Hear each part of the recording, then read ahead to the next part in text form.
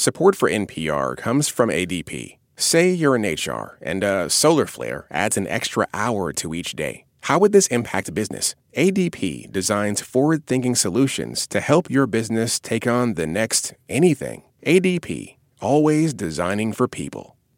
A warning, this episode contains explicit language. The very funny Hulu comedy Extraordinary is about a smart but directionless young woman named Jen who lives in the big city and doesn't feel great about herself. She's dealing with those feelings of inadequacy and alienation by flatly refusing to deal with them at all. Instead, she hurls herself into a lot of hilariously bad choices about sex, friendships, family, and more. That's a familiar comedy premise, of course, but there's more to Extraordinary, because in the world of the series, Jen is the only one she knows who does not possess superpowers. I'm Glenn Weldon, and today we're talking about Extraordinary on Pop Culture Happy Hour from NPR.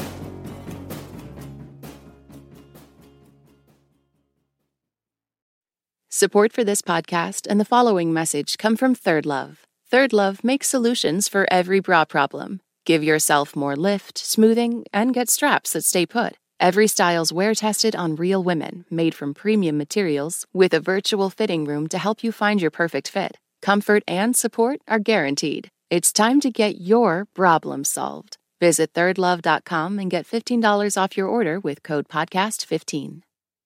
Joining me today, back again, is Christina Tucker, co-host of the podcast Wait, Is This a Date? Welcome back, Christina. Hello, my friend. Thrilled to be here. Always great to have you. So on Extraordinary, Mairead Tyers plays Jen, a 25-year-old Northern Irish woman living in East London. Everyone else in the human race gets superpowers on or about their 18th birthday, but Jen's still haven't kicked in. Her long-suffering best friend and roommate Carrie, played by Sophia Oxenham, can channel the dead. Bilal Hasna plays Carrie's deadbeat boyfriend Cash. He can turn back time by a few seconds. We also meet a character played by Luke Rollason who's got a case of superpowers-related amnesia. Jen's not on great terms with her younger overachieving half-sister Andy, played by Safia Oakley Green, and she's got a contentious relationship with her mom, played by the great and good Siobhan McSweeney, who plays Sister Michael on Derry Girls. Jen's mom can control electronics, or she would if she understood how they worked. So you get the point. Extraordinary may be set in a world of superhumans, but it's more concerned with the humans than it is with the super. Extraordinary is the first series created and written by Emma Morin. All 8 episodes are streaming on Hulu. Christina, talk to me. Extraordinary. What'd you think? I had such a fun time with this show. Mm-hmm. I loved how built out the world is and that we are beyond the place of asking questions about who, what, where, when, why this gift comes to people. I don't care. It's a gift. Mm-hmm. They have it, or in some cases, they do not. Mm-hmm. I loved that this show did a really good job of kind of dialing into not only the selfishness of our main character, Jen, but the selfishness of people generally. Exactly. The powers they have are used honestly rarely for good, rarely for anything but to like impress other people and themselves quite often, which did make it very fun to watch because I was sitting there thinking, this is not making me want superpowers, but maybe I still do. I thought all of the relationships were really beautifully observed and written, and it felt somehow like a world I recognized, despite the fact that there are people who can make PDFs out of anything as a superpower. Yes, that's a thing. I mean, you nailed it. Because in the intro, I talked about Jen's mental health and her bad choices, and I kind of snuck in the superpower stuff at the end there because I know so many people are going to be like, oh, superpowers, I'm out. And this show, it's not about the superpowers, except in a sense it is, because it's about how ordinary and messy humanity is, or at least humanity at this specific phase of life. Yes. You know, she's in her 20s when you're feeling stuck and overlooked, and when you're watching your friends succeed, or worse, when you're watching your enemies succeed. But it all works, right? Yeah, it all makes sense. Because the world building is just there, but it's not there enough. We don't get a scrawl. We don't get a voiceover, thank God. We don't get her turning to the camera to explain anything. It's just asserted. And you know, let's not turn this into a graduate seminar, but there's everything working on a kind of a metaphorical level. I mean, Carrie has other people speaking through her. So she starts to wonder why nobody ever wants to hear what she might have to say. And Cash keeps turning back time to try to be a better boyfriend, but he's breaking, I think, the second law of thermodynamics to just gaslight his girlfriend. And Jen has a hookup who literally flies out the window after sex.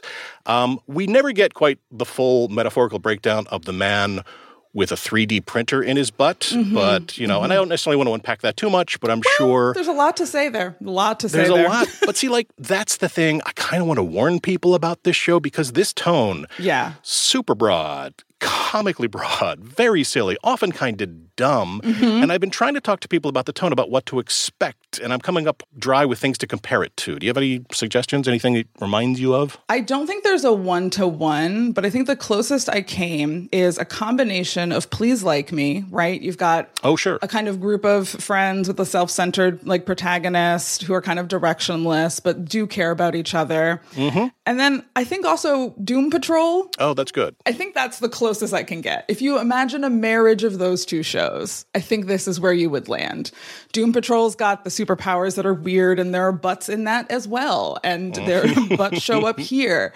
I think that is the closest comparison space I could make for those shows. Oh, that makes sense to me because I've been saying Spaced meets Fleabag, but that really kind of oversells it because it's not, those are a very high bar to clear. It's a high bar. It's a very high bar. I think it meets it though. I mean, this is entirely my jam. It's not going to be for everyone.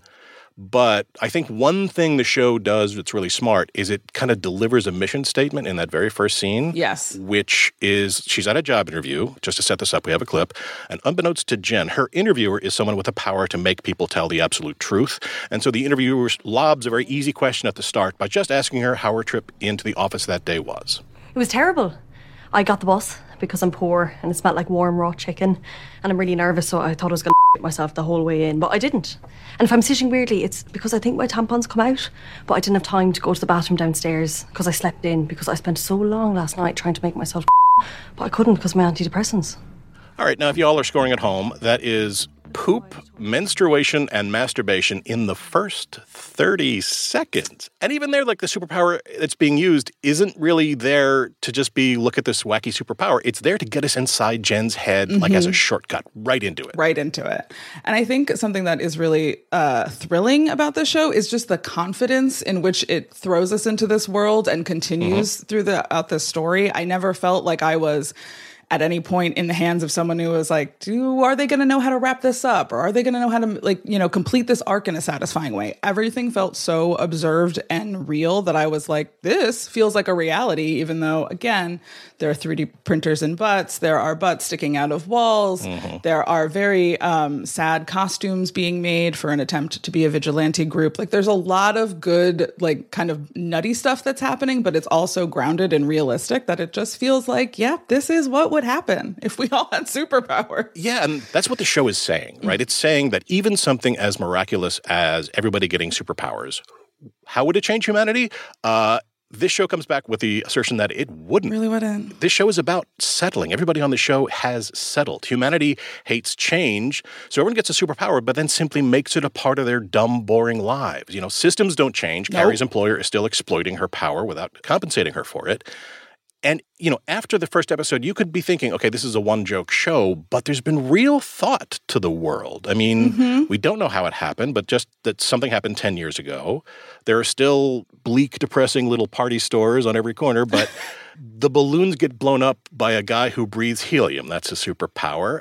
One of my favorite touches is there's next to Jen's apartment, there is a shuttered-up comic book shop, because why do you need comics anymore if everybody has superpowers? Who's reading a comic? When she goes to a school, her old school, there's all these chirpy posters on the wall that are very, up with people, very some people have visible farts. That's just life. And you're like, yeah, they've done some real thinking. They really have. And I loved, because Jen doesn't have powers, there's this idea that there's, this whole company whose job it is to help you find powers. And of course, what they are doing is exploiting people who don't have powers for so much money. It all just tracks. It tracks. And I did keep thinking as I was watching, I was like, it's wild that there's no real booms in infrastructure, technology. We've done none of those things. No. Instead, if I have power that can control water, I'm just going to make sure it splashes on the woman next to me instead of me. And I'm going to keep my day kind of moving.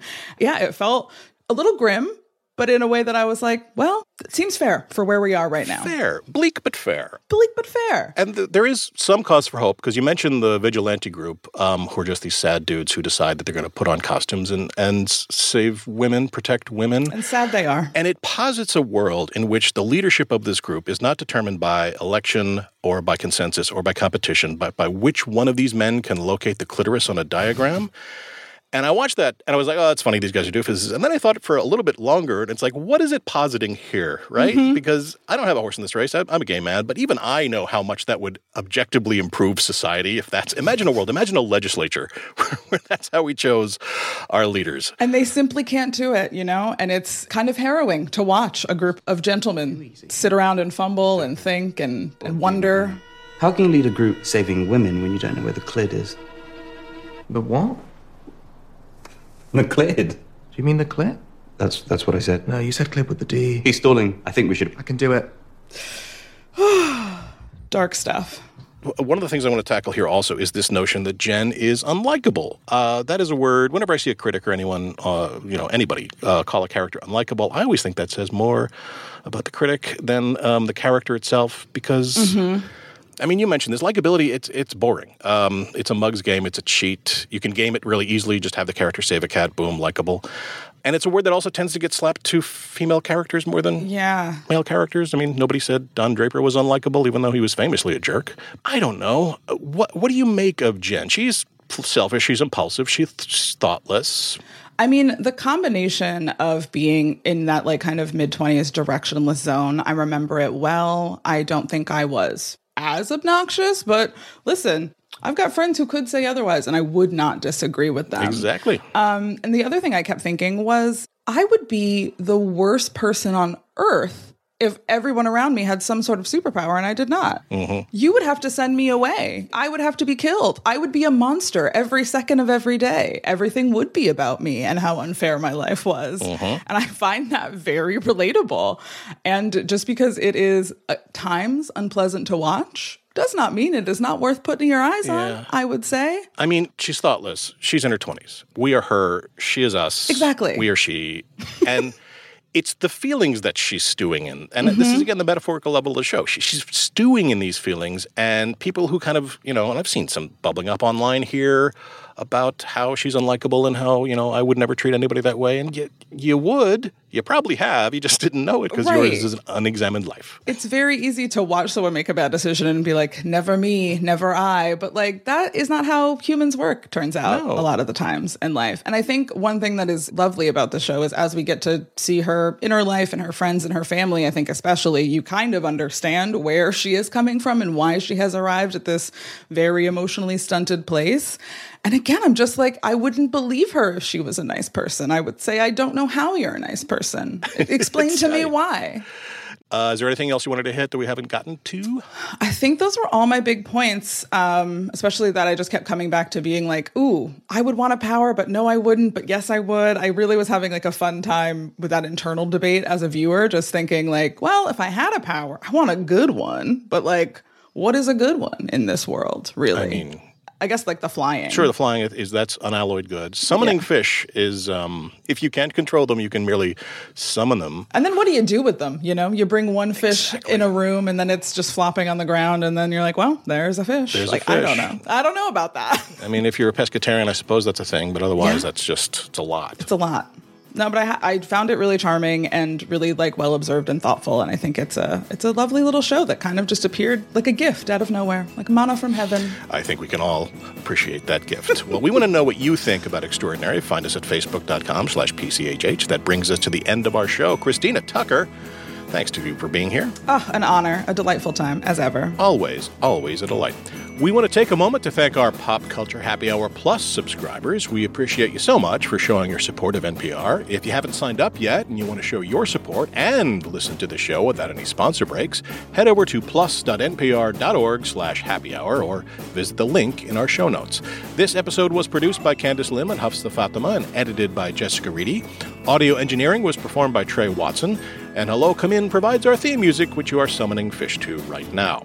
Thank you for listening to Pop Culture Happy Hour from NPR. I'm Glenn Weldon, and we'll see you all tomorrow when we will be talking about the new movie, Knock at the Cabin.